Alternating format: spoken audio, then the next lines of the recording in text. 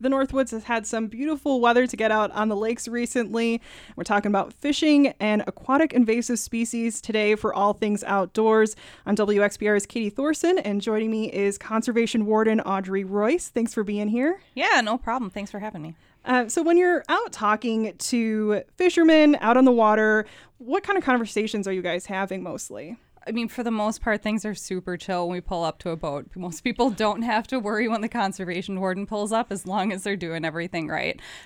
Basic things that we look for are going to be, fishing license. Obviously, we might check your live well, see what you've got on board.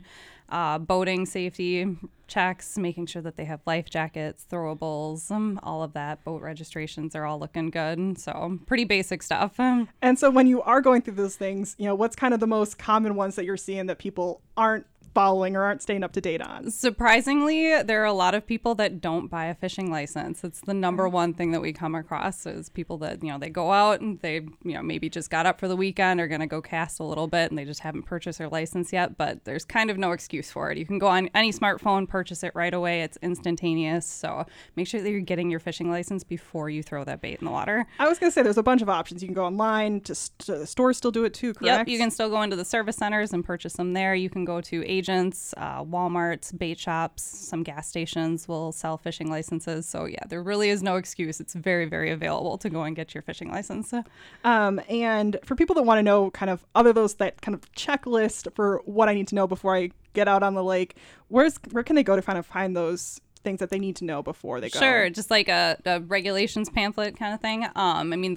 The pamphlets, if you stop in at one of our service centers or most of the agents that'll sell your licenses, most of those agents have those pamphlets right there.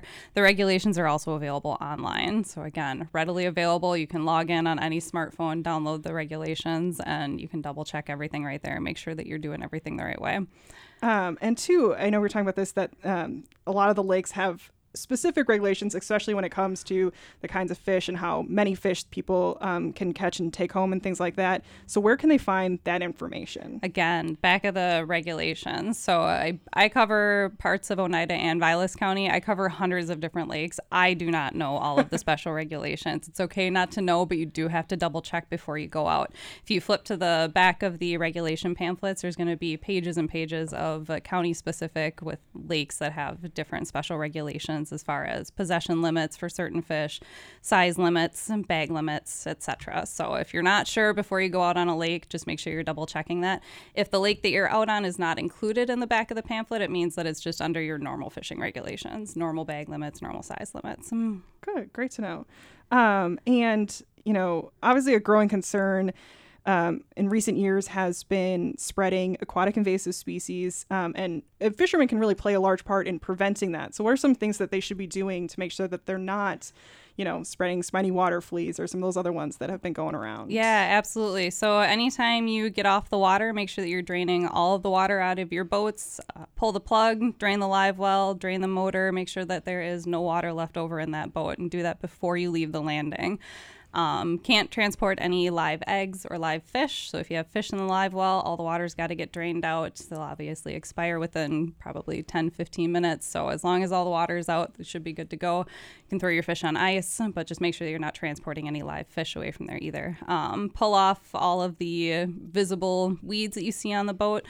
Some places will even have really cool pressure washing stations that you can actually wash your boat off. If that's available, definitely make sure that you're doing that. But yeah, really get underneath the boat trailer, underneath that boat, and pull off any visible vegetation that you see there. So great. And obviously good advice just for anyone out on boats, not just fishermen. Correct, as well. Yeah. And applies to even people like kayakers, paddle boarders. You don't really think too much about those guys having some sort of, aquatic invasive species on their paddle board or their kayak after they get off the water. But same thing, make sure that you're pulling everything off of there, dumping them over, and making sure that all the water's out of them. Great.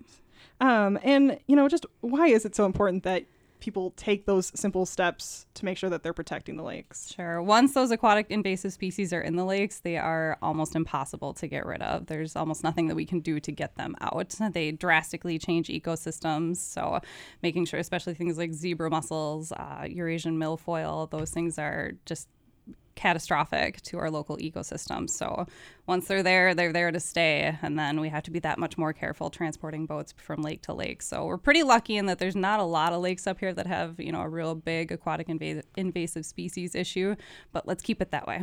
Absolutely. Well, Conservation Warden Audrey Royce, thank you so much for joining us. Yeah, no problem. Again, thanks for having me.